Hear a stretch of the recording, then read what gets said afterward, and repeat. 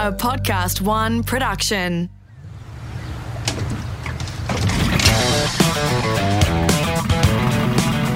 Hello and welcome to Hook, Line and Sinker's Boat Shed. This is episode 2, Choices. Boating isn't a passing craze, it's a passion, a lifestyle and an obsession.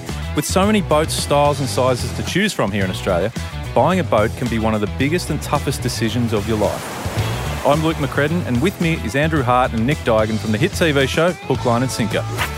In the last episode, we looked at some of the initial things to consider in the early boat purchasing stages, but Nick, as we delve deeper and deeper into the seemingly endless choices that we need to be making in this process, we need to stop and just find somewhere to start. Do you remember your first boat purchase?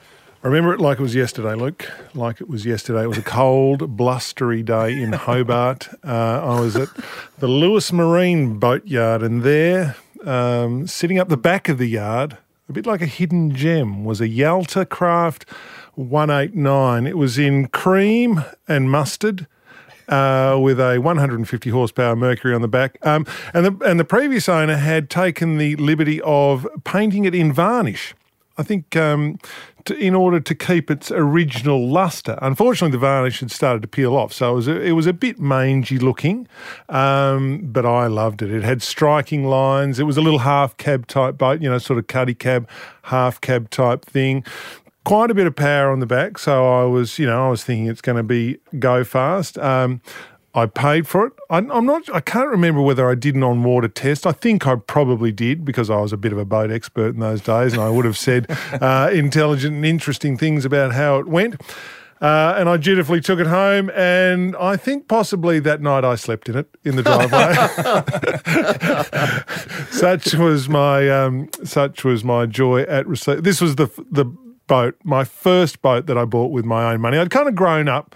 I grew up on Flinders Island, which is in the middle of Bass Strait, which is kind of a boaty place, and so my family had boats, and we had our family boat was a boat called the Mighty Pegasus. It was called the Pegasus, which is a flying horse because it was a Mustang, and it had one of the first 200s in Australia in 1975, so it was fast. The Flying Mustang, so it was the Pegasus. I love that boat. It was a very hard riding boat, Andrew. Sunk 3 times. Had a pretty checkered history. I once tied it up to the mooring, and then the next day was violently and rudely awakened by my father, who said the boat had gone and was no longer tied up to the mooring. We didn't see it for another week.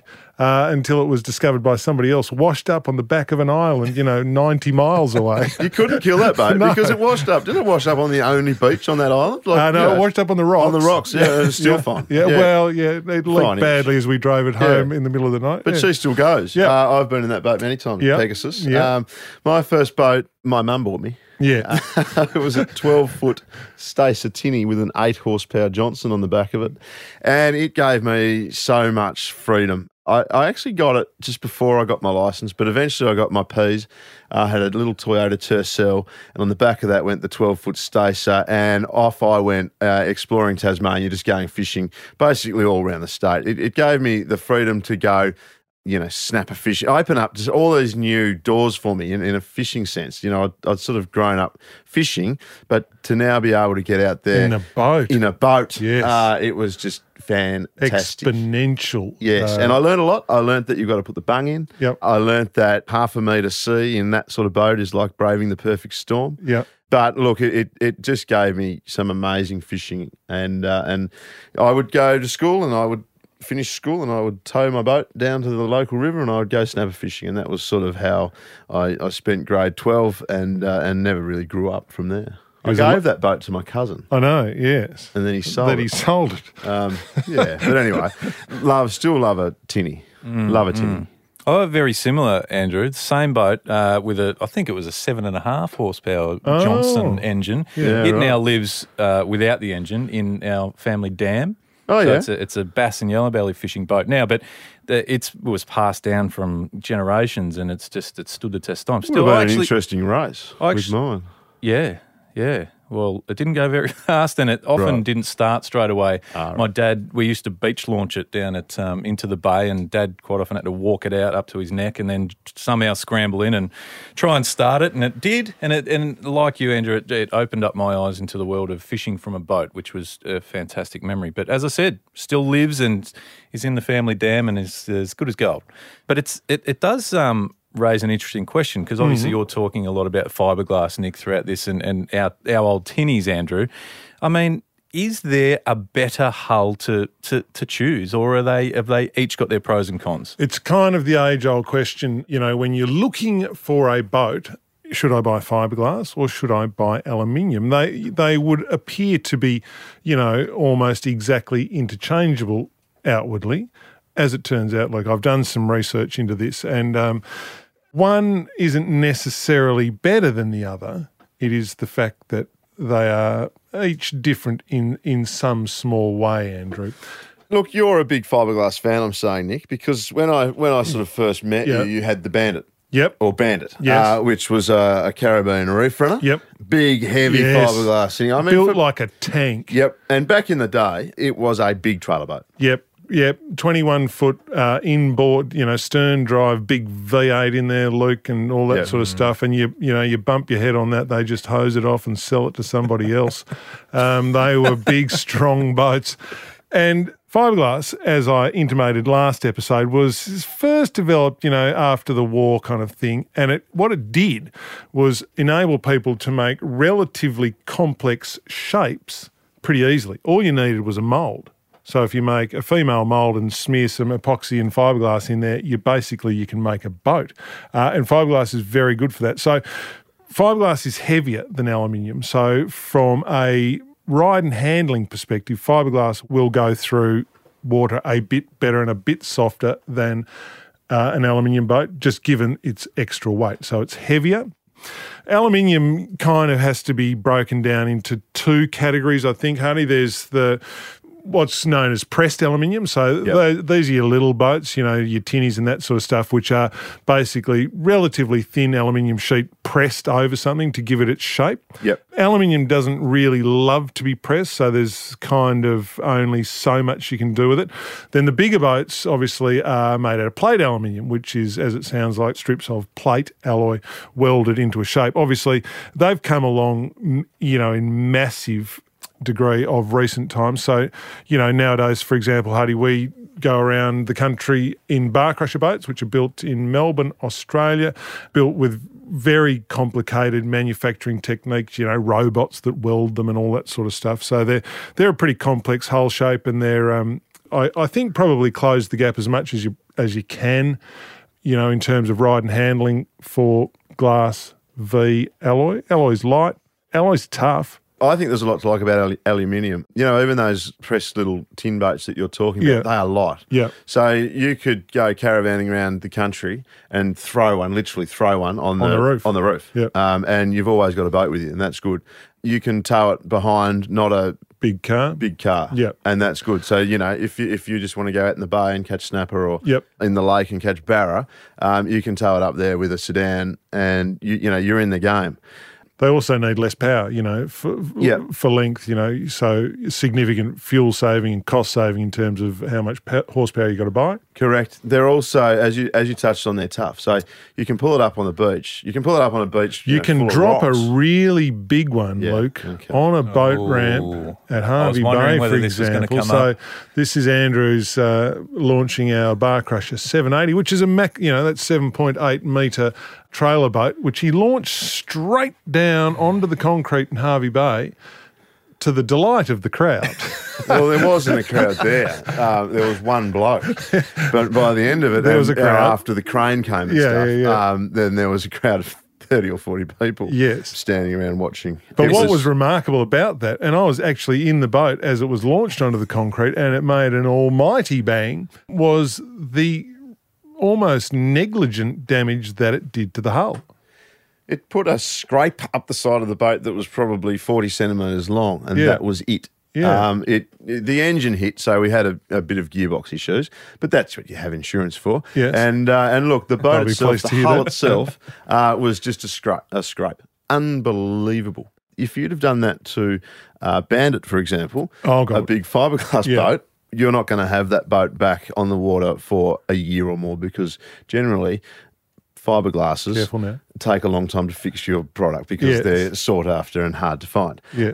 And it's a big fix. You can fix a fiberglass boat if you put a hole in it. It's not a problem. That is one of the things about fiberglass boats, that they are almost indestructible. Yes. Basically, that glass bit, that fiberglass bit, that plastic and glass fiber bit. Obviously, most of them were built with wooden inlays between the sheets of fiberglass, so often the wood will rot out of them, and that makes them a bit ho-hum. But the glass bit lasts kind of forever, and they can be inevitable or almost renewed over time. You just add some more glass and patch up the holes and away you go again. Yeah, glass does not rot. No. Whereas aluminium, very good for a trailer boat, but it's a bit, you've got to be a little bit careful with aluminium. It doesn't like stainless steel. So if you bolt something stainless steel to it, it kind of gets electrolysis. Yeah. Which it's a slow sort of burn cancer. It doesn't just put a hole in it straight away. So if you can stay on top of it. Yeah. It's one of the few things that really you need to, the maintenance that you need to do to an aluminium boat. You just got to check that there's nothing, an opposing metal that is causing any issues. Other than that, just needs a hose. That's a positive. They're pretty easy to look after.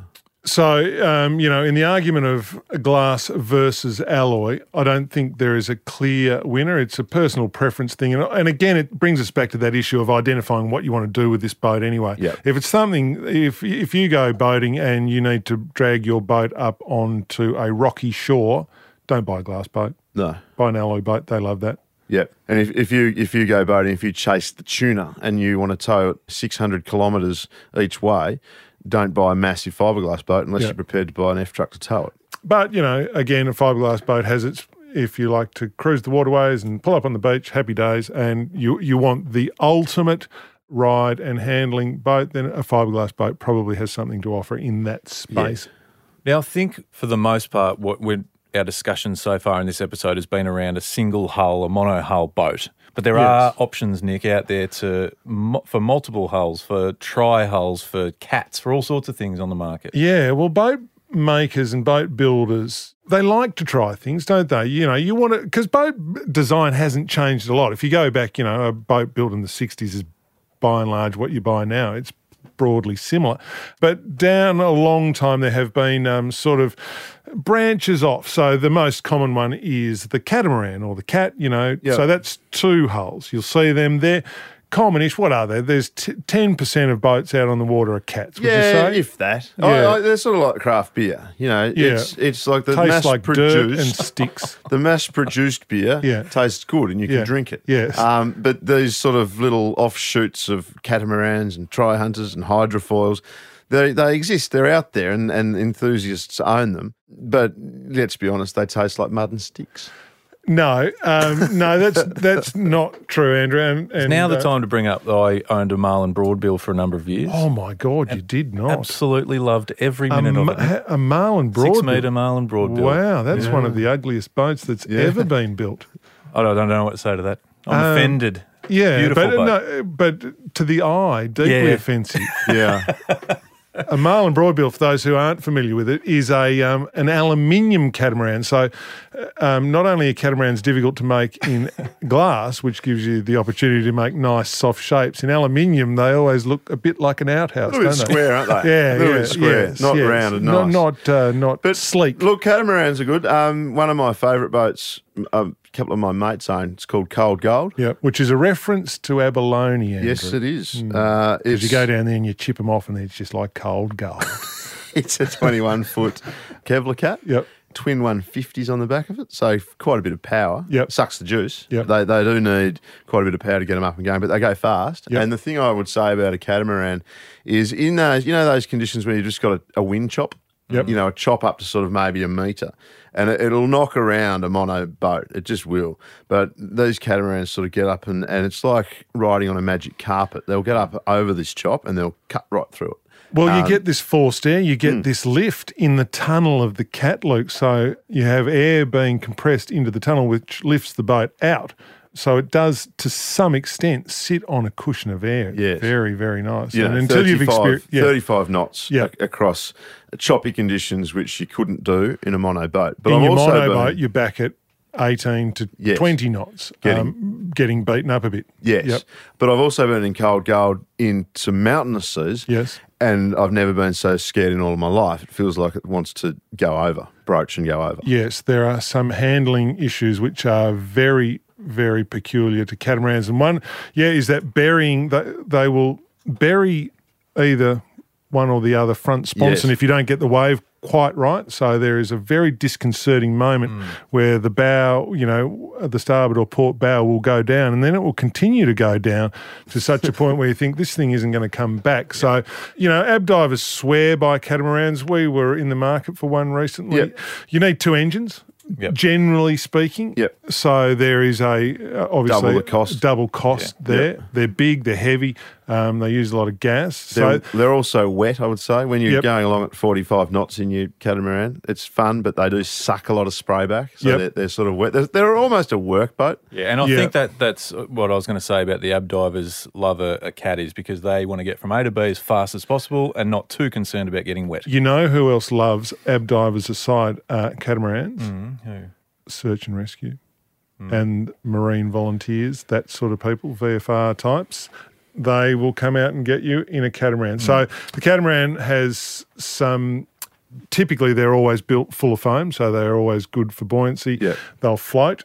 Andrew, it's not just catamarans that are the funny branch of the family tree. There is, if you're interested, you can go down the road of the tri-hull, which is which you have One of some the best boats in the world. Nick. personal experience in fact, with. a tri-hull is, as you say, it has 3 hulls, not 2. But the one I've got personal experience with is called the Tri-Hunter, which is a cathedral hull. So it's got the 3 hulls at the front, Luke, and then down aft, it's sort of got a rounded hull like a mono hull. So it's got 3 into the 1. best of both worlds. 3 into 1. And what happens is you get it up on the plane and you've got that air effect so that the 3 hulls are floating on a magic carpet and the boat's just riding along on its bum on the cathedral hull. It is a redundant branch of the boating family tree, Luke.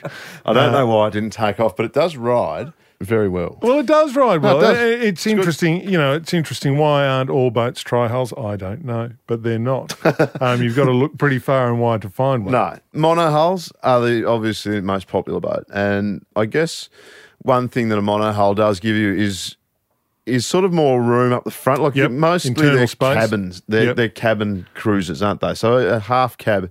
It'll give you a V-berth. It'll give you storage up the front that's dry. It'll give you a nice big windscreen that you can get in out of the conditions. You can have rocket launches and clears, and it's sort of more like a bigger boat that gives you space. Yes, it's a handy package. Where a cat, Yes. you get these little narrow hulls and things, and you can't put anything anywhere. Bit funny. Yeah, and I think for the sake of these choices through this episode that we're talking about, for a new boat owner or someone just getting into it, a single hull is probably where they're going to start. Look, that's where 95% of people are. So if you go down the other road, if you go down the Cat, or God forbid the Tri, you're kind of on your own to some extent. Yeah, the choices don't stop there though, No. because when you are looking at a boat yard or online, you'll notice all sorts of different sort of configurations, I suppose, on top of the boat. Yep. You mentioned cabins, Andrew, but there's also centre consoles or side consoles or tiller steer. So many options. It's interesting. When fiberglass boats sort of got going in Australia, we went mad. First off, they started off like cars. Like people wanted to have them like they had their car. I have an old Haynes Hunter V19, a very early model, 1960s version of that, which in its original configuration had back-to-back seats and twin ashtrays and cigarette lighters and all this sort of stuff, which is great as long as it's sitting in the driveway. You can use all that stuff. As soon as you put it in the water and you're sitting down basically on the floor on your back-to-back seat, you go over any sort of wave and you get thrown through the little canvas canopy that's above your head and whatever else. So it was completely hopeless. And that was the kind of runabout style. Then we discovered this, the half cab, and everyone went mad for these little half cabin boats, like a 16-foot half cab. So almost 2/3 of the boat is dedicated to this weird little house with little windows, and you couldn't sleep in there because it was not big enough. I'm not sure what you're meant to do in your small half cabin boat. No, your small half cab boat's a bit of an odd thing, isn't it? Yeah. Because you've got the cabin, but as you say, it's too small to do anything with. Yeah. You could put your kit up there maybe. Yes. But it keeps the weather off you. So, if you're trolling slowly or something, you can sit up in the cabin and be protected, or if you're sitting there in wind, anchored up, you can sit up there in the cabin and be protected. That's not for bad. fishing purposes, there's not a hell of a lot of room. There's really the cabin not. takes the room. And you don't sort of see any of that style of boat anymore. No. We've kind of migrated away from that and sort of prioritised fishing space typically is what these boats tend to do. Yes. So then we can look at, what's called a console boat, which is an open boat, and we put the steering wheel basically, which is a console, and it can be, a centre console boat is a popular one, so that you've got an open, basically tinny or fiberglass boat, and in the middle of it is a steering wheel where you stand up and you drive the boat. You do get wet. You get the old salt sandwich from time to time. It just goes with the territory. But what you've got then is, 360-degree fishability. Most of them now have a casting deck up the front. So you step up onto a casting deck, you can have an electric motor up there and sneak along, casting lures. But you've also got the back of the boat as well where you can catch a marlin out of if you want to. So for fishability, console boats are very, very good. For people that are constantly casting, lure fishermen, perfect sort of a boat. If you're not quite hardcore enough to go full console boat, you can get, I guess, a lot of walk-arounds, which will give you kind of a bit more than a console in the middle. You might get a little cabin or something if you want somewhere where you can get out of the weather, or a bit more weather protection. If you're a little bit softer, Drew, if you don't like the salt sandwich all the time, the walk-around's not a bad way to go. A bit of a compromise between a cabin and a console. Well, this choice kind of revolves around where you are too. I think I love a centre console and have had, but I live in Melbourne. Yeah. The weather's 90% ordinary. Changeable. A lot of people up north in Queensland and the top end, you'll see a lot of side and centre console boats because you're not going to really get too much horrible weather in terms of cold wind and hail and rain. A boat that's fit for purpose. Yeah. Exactly. And look, it's interesting. I'll just touch on the boat that we're picking up from Barcrosser this year. Is a bow rider. So another style of boat that probably hasn't taken off, but is making a comeback, I think. Yeah, it's interesting. They're big in places, the bow rider. I don't think they've ever gone that well in Australia. No, maybe in the skiing in the skiing side of things. You've got the bow of the boat has sort of cushions and a lounge that you can lounge around while your mate skis at the back. But that's now coming back to sort of a more user-friendly fishing boat. So our Barcrosser, you walk through the windscreen and there is indeed a lounge where you can sit and relax. Then a false floor goes over the top of that, so you've got a casting platform. It's going to be an interesting thing. Interesting boat. The bow rider works really well in enclosed waterways. It's the worst place to sit when there's any sort of chop. If you're sitting up the front, which is typically where your significant other or children might be, as you're driving your new boat and you're going, darling, isn't this fantastic? And you're saying, I'm getting very wet and very beaten up here, and I hate this boat, and can we go home? And I hate you anyway. So bow riders on flat water has, typically been the go when it's sunny, sun's out, we're kicking back, it's flat, you're up the front there, very good, happy days. So this one that you're talking about, Hart, is a nice thing because when you haven't got the wife and kids on board, you put the bow platform in there and it's a casting deck, and then when you've got a nice day and everybody's coming out for a day in the boat, rip that out and you've got a lounge. Yeah. Tow the biscuit, tow the skis. Be interesting to see. An all-rounder. You're listening to Hook, Line and Sinker's Boat Shed with Luke McCredden, Andrew Hart and Nick Duigan. If you're enjoying the series, give us a rating and review on Apple Podcasts or wherever you listen. Just hit 5 stars and tell us what you like about the series and why. You can get in touch with us and say g'day on our Facebook page, Hook, Line and Sinker, Australian Fishing Show.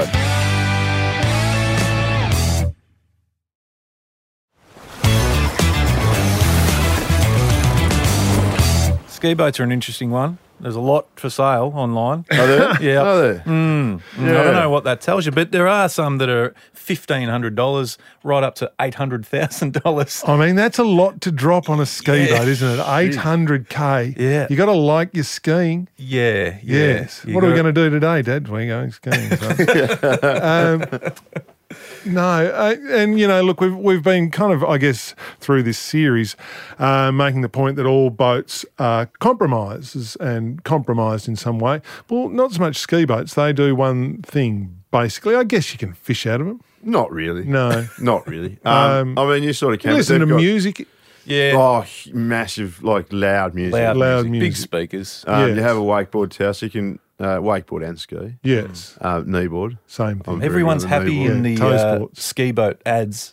Everyone's they're having happy. a terrific time. They're having a great time. Oh, Yeah. God, to be in one of those ads, to be living that life. Exactly. Yeah. But should be noted, though, we do Yep. all the boat shows around the place, and ski boats are very popular. I huge. mean, we're not very qualified to talk on them, but they are very, very popular, and people are dropping serious coin.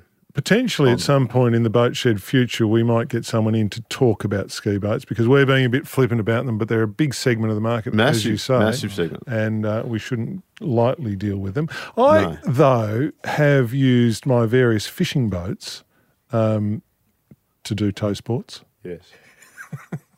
I would just make that point. Yeah, you can. Yeah. You can. If your boat, I'm getting a wave runner, a personal watercraft Yes. delivered hopefully in the next couple of weeks, and that is purely to tow the kids. Well, it's to go fishing on, but It's purely to tow the kids. it's purely to tow the kids around, on a ski biscuit in the next few years. So you don't have to necessarily have a ski boat to ski. I'm sure there are features and benefits in an Yeah. $800,000 ski boats that you won't have in your wave runner. No. A ski boat is an interesting segue into my next, I suppose, choice, which comes down to the engine, because most ski boats, I would say, have the inboard. Oh, they have the big block, Luke, the Yes. 7.4. Yes, which is what you need. I guess that it's because they come from America and that's what they like there. But it's something that will be a choice for some people, particularly if you're in the ski boat field. And most, as you say, most ski boats come with an engine. Well, they have a proper inboard, which is an engine in the middle of the boat, driving the shaft back to a propeller, which doesn't go up and down.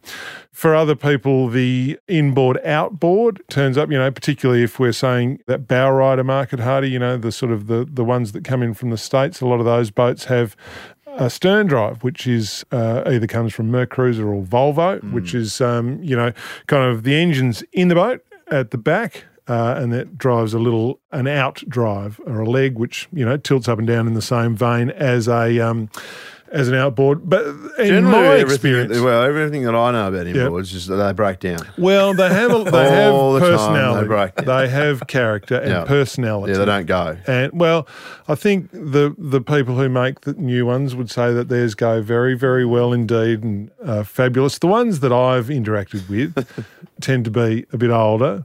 And they don't go. No. Well, sometimes they go. Depends what sort of mood they're You in. just have to look at them to work out why they don't go. You lift up the engine hatch and you look down there, and I'm not mechanically minded, Luke, but there are thousands of just little moving parts and just systems that just want to break. And where do you start? So for me, a 4-stroke outboard engine is reliable. It goes every time you turn the key. The only thing that is going to kill it is bad fuel. In my experience, they don't break down. We've bought boats from people. We bought our Bertram 25, which is a large trailer boat, with the flybridge and that sort of stuff, which had 2 inboard outboards in it. And the bloke who sold it to us was basically terrified of it. He would go there and something would malfunction, relatively simple thing if you knew something about them. But if you lifted the lid on that, you were confronted with not one, but 2, 60s era engines and various pumps and alternators and this and that. And it was a bit overwhelming. So if you're taking, your friends and family out on that thing, with in the back of your mind is the knowledge, is this thing going to go? Yeah. Makes the boating experience a little bit daunting. Unless you're into it. Yeah, and some If people you're are into it, then go brilliant. for your life. Love 'em. Enjoy it when it breaks down. Go, Yep. brilliant, that's broken down. I'll get to take that off and take that off and maybe get a new Yeah. That'd be good. Yes. And for a lot of people, that's what boating is all about. Just tinkering around. Yes. But for me, I just want to turn the key and know that it's going to go. These days, outboard engines, 4-stroke outboard engines, they're doing 4,000 or 5,000 hours, which is a whole lifetime for people. They're just not going to have to worry. Get it serviced every 100 hours or so, and you just don't have to worry. You don't have to have that hassle. I feel like we've covered some of those choices really well, some of those really key parts of choosing your boat, whether it's a new boat and you're new into the market. But I suppose, Andrew, one of the things more for a used boat is the pre-purchase check. How important is that? Like we mentioned earlier in the first episode about taking someone to check the boat or whatever you can to really check that it's okay. Yeah, it's sort of hard because there's not really anyone that does it that much in Australia. We bought boats from America once. Over there, you can get a survey report done on it, no problems at all. It probably cost you, $300 or $400 US, and a qualified person goes and looks and goes through the whole boat, and they'll give you a 10-page report, right down to little things, right down to little nicks and scratches and whatever else, and they go through the engines and they give you, the pros and cons of that boat. We don't really have that here. You can ask the local marine dealer to go and look at the boat, I suppose, and be prepared to pay him for his time. But it's vital to know what you're buying and to have your eyes sort of wide open. If you're going to buy a boat off the side of the road or off Gumtree that seems cheap and too good to be true, it's going to cost you in the long run because it's going to have structural problems or it's going to have engine issues. So look, if you've never bought a boat before, you've got to find someone to probably look at the boat you're buying if it's secondhand. If you're buying a brand new one, just buy it, but just have someone go over it. Just the other day, and you probably don't know this, Andrew, but you've paid half this cost. I was potentially looking at a boat to buy down in Gippsland, and I couldn't get there because the boat was actually in the township of Malakuta, which had the road cut off with recent bushfires that had happened. But the local boat dealership was open there, and the vendor was good enough to take it to the boat dealer. The boat dealer spent, he said, 2 hours going over the boat for me, did some checks on the engines, compression, whatever else, putting him in out of gear, seeing what was what. I probably would have just about bought that boat sight unseen just on the basis of what the guy selling it had told me and what I figured it was worth. But having it looked at and having it checked, and with the local boat mechanic identifying that it probably needed a new gearbox, that there was a lot of metal floating around in one of the gearboxes, which for one of those engines is probably a $5,000 to $8,000 exercise. So I didn't buy it and save myself the money. It was $300 pretty well spent, I reckon. So, something we don't do enough of. But those services are out there. I think if you're prepared to look around, people will have a look at it for you. Yeah. What they can often do too is find a few little bits and pieces that you might go, it's not the end of the world. I could take that on. But what it allows you to then do, Nick, you start haggling with the price. Well, that's exactly right. And the other thing you should remember, if you're looking at a boat like that that's got old engines, old two-stroke outboards basically have a value of close to zero, if not zero. So, that's always worth bearing in mind. But, haggling, Luke, buying, this is when it's good. And I've seen you in fine form, and not with boats, with an Italian restaurant about a credit card fee. So I know that you're a good haggler, Nick. I'm at war. I'm at war with various things, Luke. Credit card fees being one of them. Exorbitant credit. I was talking to my taxi driver this morning, actually. 10% credit card fee. God. No, don't pay the asking price. I would suggest that all boats, whenever you list a boat... Well, you just bought a yacht. Oh, yeah, paid the asking price. In fact, I always end up paying the asking price. The old Bertram 25 we bought. Yeah, we paid top dollar there. Yep, what else we got? The boat that we just bought that we got to pick up tomorrow. Yes. The Savage. Yep, got that. No, the Pride. Yeah, the Pride. Was that asking price? Pretty much. Yeah. Yeah. We're different because we get very excited, Luke, and we just think there are no other fish in the sea. No, I had the most extraordinary negotiation. We recently, Andrew and I, have entered the world of yachting, Luke, for strange reasons, just to see whether there's any comedic gold in that space. Yeah. And what we learned is that trailer sailor yachtsmen are very, very tough negotiators. No, you're going to fit in well as a trailer sailor yacht owner. This was a process that went on for 3 months, and what did we ended up getting $500 off. It doesn't seem worthwhile, but no, I think if it's a new boat, if it's a used boat, don't be ridiculous. Nobody likes a low ball offer. Nobody's interested in that. There is plenty of room to haggle and to, particularly, if you have the boat looked at and if someone's identified legitimate issues that you're going to have to fix, and make no mistake, when you are getting these things fixed and you're paying someone to do them, they'll bill you for them and they'll bill you big. You'll pay. So things that you might be a bit flippant about at the time of sale that you intend to fix, you will pay for those in the long run. So it's reasonable that the vendor comes to the party a little bit. Yeah, and if you do your research, it's what we often do when we're looking at a boat is break it down into its pieces. Yep. So, you've got hull, motor, trailer, basically. They're the three main things that you're paying for. So look at the trailer. Is it in good nick? Is it going to break the first time you tow it? The hull, is it solid? So, swing on the motor and see if the transom's soft or not. If the floor's soft in it, it's going to need replacing. Simple as that. It's just going to need replacing. Yeah. And, the engine, it probably comes down to how new it is, really. Yes. So if you break it down into those three components and then put a price on each of those components, you sort of get a good idea of what the boat might be worth. And a fiberglass boat that needs a transom and a floor and a stringer rebuild is basically worth nothing. Yeah. Nothing at all. Because to do those jobs, you're looking at probably 15 grand. Yeah, plus. Yeah. Depending on the size of the boat. Yeah. By all means, haggle. Something we haven't really touched on is because we've focused all our attention on the boat and trailer is where are we going to put it? It's a good question. The reality of buying a boat is it's a thing that you have to store somewhere.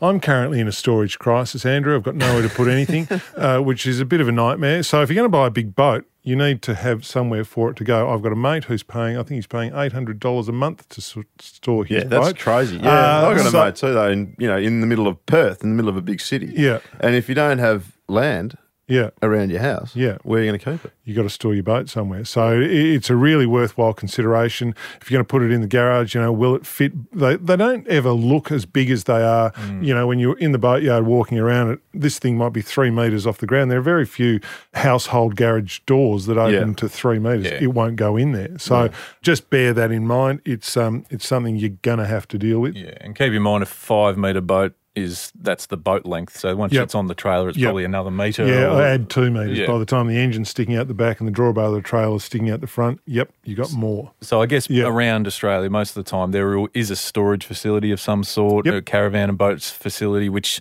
comes with a monthly bill. Yeah, there's always a solution, but it'll cost more money, so just bear that in mind. Yeah, so how keen you are and how how willing you are to soak up yet another monthly bill. Okay, so to summarise a bit, we've really wrapped up some of the choices there that are involved in the purchasing process, Andrew, and I think if we were to quickly run through and I guess collate what we've learned in this episode. Yes. Maybe if we put together a bit of a mission for what you're looking for, Andrew, at the moment. All right, so bearing in mind what we've just discussed, I'm going to choose an aluminium boat, mono hull with a centre console, an outboard engine, 4-stroke outboard engine, around about 17, 18 foot. Right. And that boat, I think I can do a lot with that I want to do in my lifestyle. I can go hardcore fishing up a creek, or I can take it in the coastal environment on a nice day. Yes. I can also take the kids and family out. I've just endured one of the windiest summers in the history of southern Australia, where every pretty much fishing opportunity, fishing, diving, whatever boating opportunity I've had has been thwarted by a 15-knot breeze, Andrew. So I'm going to buy a boat that is going to smash a 15-knot breeze. So I'm going to go to the choices checklist. It's going to be a fiberglass boat. Yes. It's going to be a catamaran. Yes. It's going to be 23 feet in length, Jeepers. Requiring 2 200 horsepower outboards. I'm going to get it pre-purchase inspected because I think that's money well spent, and I'm going to pay the sticker price. But I think just on those, that's what I'd like at the moment. Yeah, Big that'd be a good thing. cat. Big cat. Yeah, for Flinders Island. Yes. Smash those. 15 knots. Who cares? I'm going. Yep. Yeah, right. I'm thinking of my family, Nick, and I just want something that is... Can you take mine? Comfortable. It's all about comfort for me. So, but it's also about, I don't want a heavy boat, so I'm going to keep it tin because I don't want to have to get a new tow vehicle because I've got young kids and I don't have any money. Yes. So, but I want a cabin because I want shelter, somewhere the kids can go and have a bit of a lie down if they need to. Yep. Want them to be able to jump off the side and have a bit of a swim, and also tow around a tube that we can have a bit of fun with too. So and also do a bit of fishing off. So mono hull, outboard engine, aluminium, about 5 metres. Away I go. Not Sounds dissimilar to me. Well, I no. just don't have the cabin. You've got the cabin. Yeah. You don't care about your kids. Yeah. Very harsh. Well, I think we've wrapped that up well. There's lots of choices there, and I think we've covered them. So in the next episode of Hook, Line and Sinker's Boat Shed, Nick, it is time for the maiden voyage. What could possibly go wrong, Luke? Well, plenty. But that's next episode, the maiden voyage. We'll cover it all.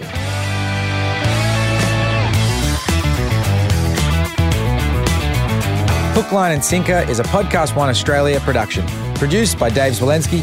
Audio production by Darcy Thompson.